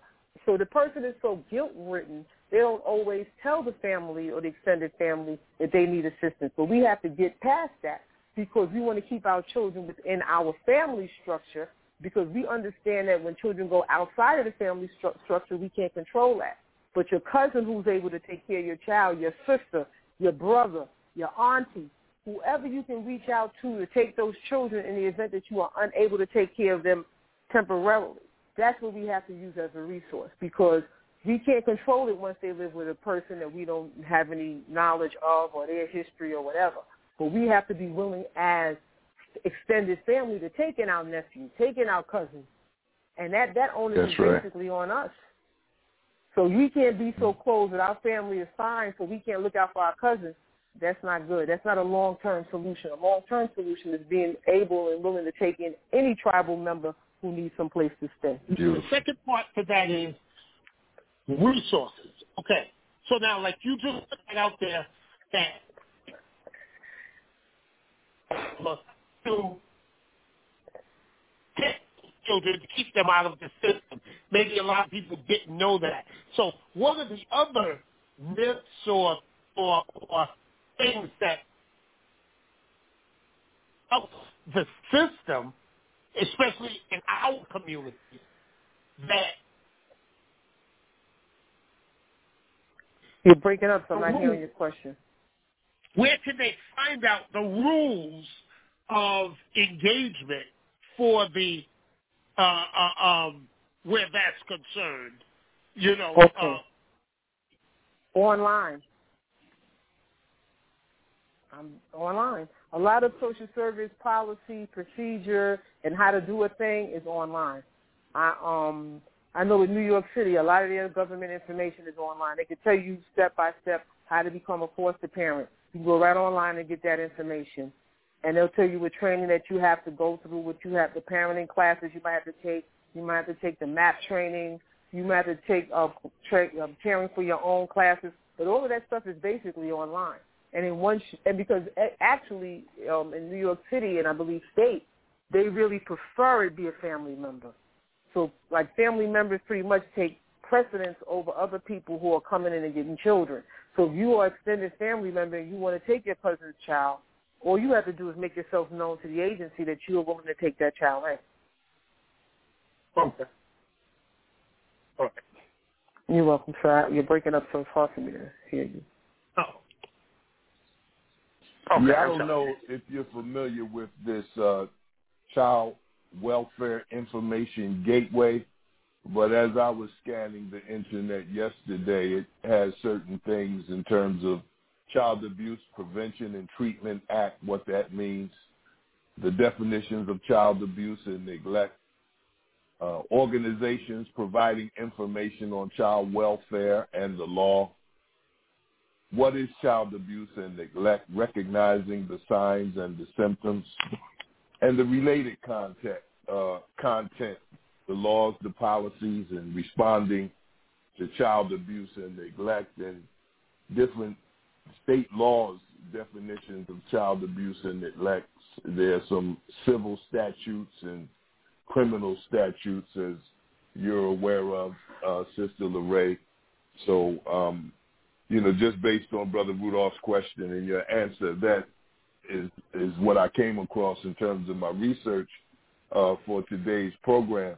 Let's get back to this beautiful book, Black Integration, a Failed Social Experiment. We want to make sure our listening audience purchases your book. I'll say to you, based on the research, that Sister LaRae, as she has articulated today, goes into the educational system, providing empirical data demonstrating how the outcomes for blacks, educationally speaking, is consistently lower than the general population. The employment has been considered, and consistently high rates of employment and underemployment in this segment of society, as she has explained today. From there, her book expands on the effects of black male employment, such as its connection with single-parent households and the impact on incarceration rates. She then assesses the issues of child welfare, the hostility of the banking community to the black community, the prevalence of substance abuse, homelessness, and poverty. The book also covers blacks and the military, blacks as crime victims, mental health, physical health, and senior citizens. So let us get this book, brothers and sisters. And Sister LaRae, tell us how we can get it once again. You can go on to Amazon.com and put in the title of the book, and you'll get that information. Or you can go onto Twitter and look for my name, LaRae Muhammad, and on my page you'll be able to order the book as well. Beautiful, beautiful.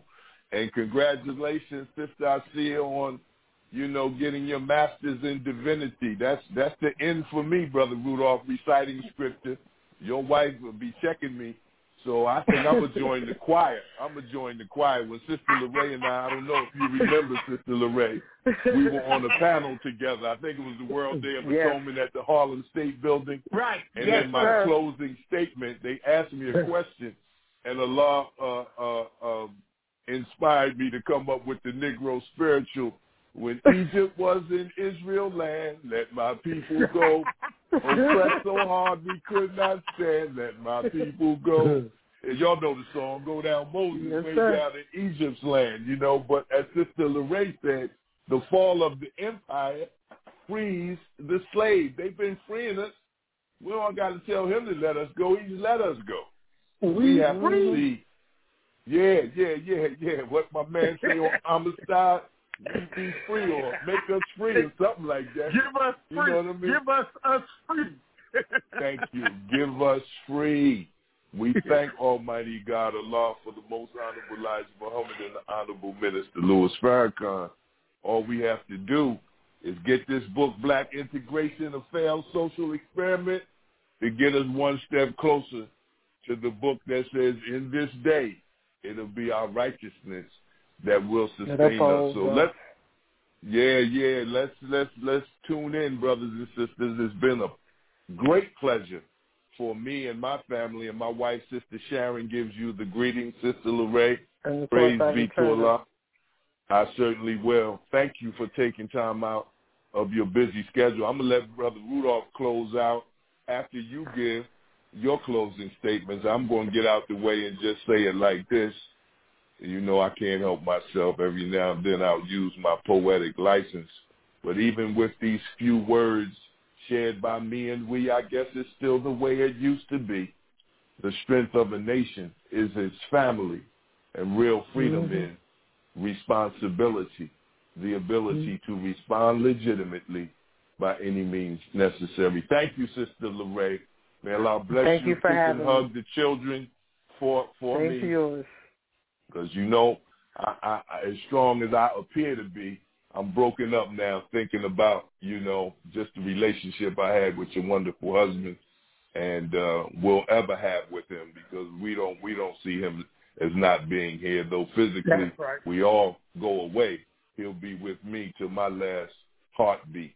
So, Brother Rudolph, I'll let you close out after we hear closing statements from our dear Sister Lorraine. Thank you. May Allah continue to bless you, ma'am, as I greet you in peace. Assalamu alaikum. Wa alaikum salam, sir. Sir. Yes, Sister Lorraine, if you have anything you would like to make for this week, but we definitely, as my wife said, right after this, we go to, because we got to get to part 2 so we can get to the some questions that we had that we never got to. You want a question today or another day? No, we're going to do the questions another day, because we exhausted our time. But that's just our way of holding on to you. Yes, sir, I see. Well, we will book another day where we can take questions. My only closing statement is that the Honorable Elijah Muhammad is telling us the absolute truth. The Honorable Minister Louis Farrakhan is telling us the absolute truth. We cannot control anything until we are separated, and that's just not a physical separation, but a mental, moral, and spiritual separation. Once we're separated on our own land and we can control our own outcomes, that's the only way we're going to see progress the way we should see progress. And that's it. Yes, ma'am. Thank you so much, Sister Lorraine. I love you so much. Thank you. Please, yes, same thing for me, hugging sister children for me. Well, I mean, they're not children anymore. They're grown. Right.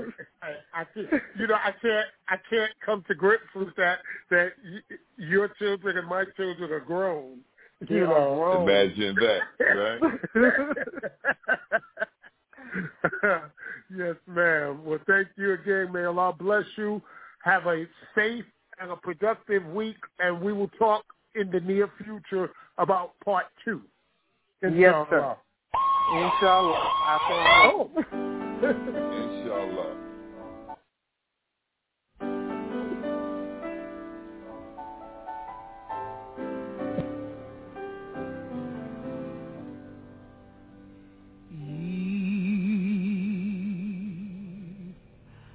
I cannot help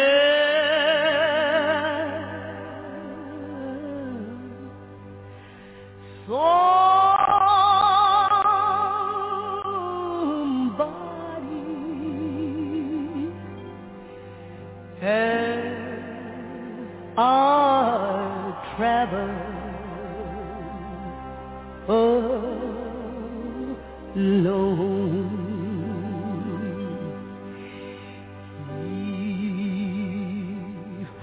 I cannot help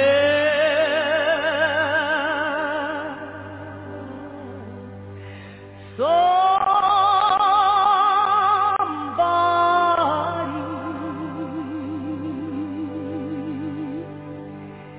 in a word or a soul.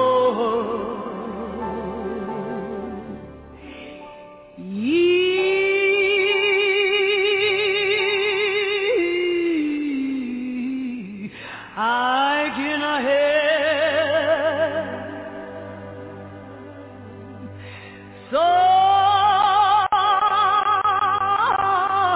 somebody from you and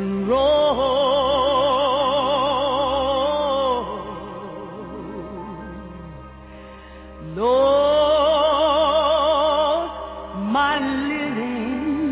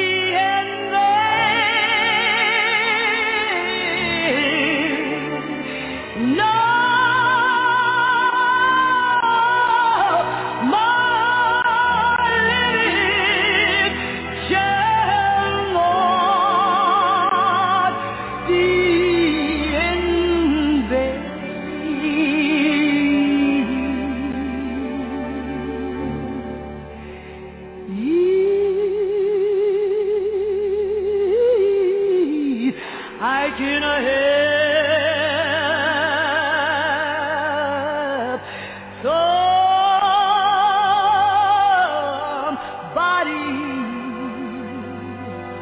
while I'm singing their soul.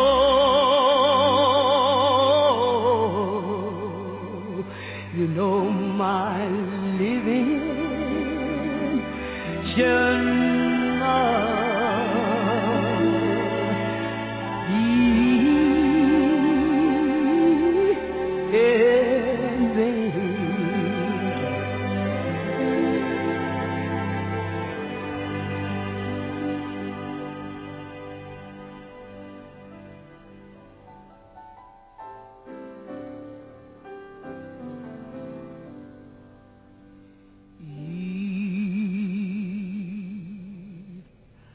I can help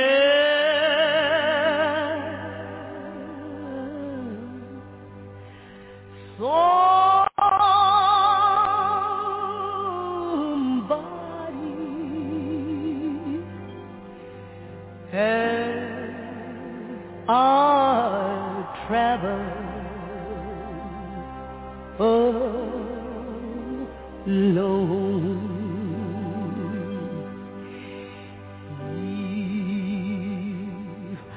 I can help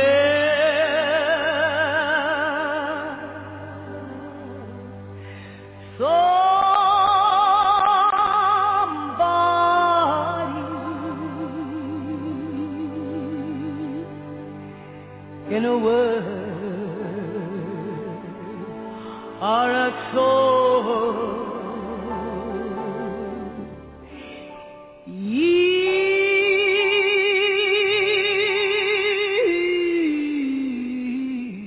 I can help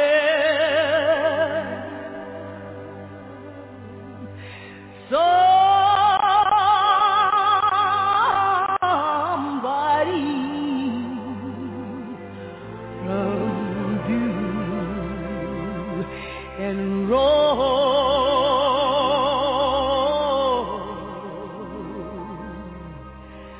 Lord, my living shall not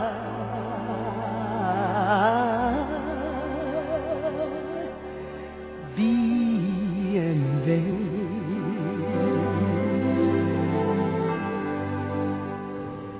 No, my living shall not be in vain.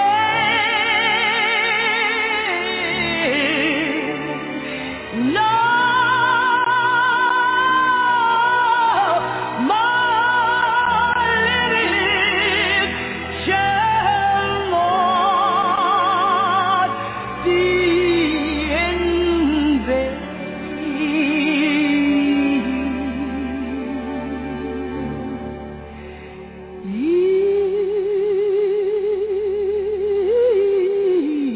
I can help somebody while I'm singing their soul.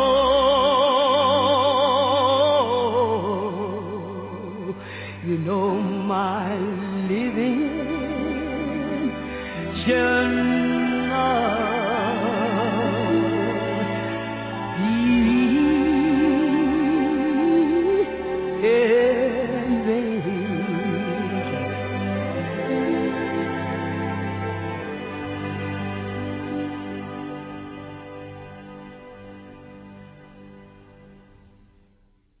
Hey guys, it is Ryan. I'm not sure if you know this about me, but I'm a bit of a fun fanatic when I can. I like to work, but I like fun too. It's a thing. And now the truth is out there. I can tell you about my favorite place to have fun.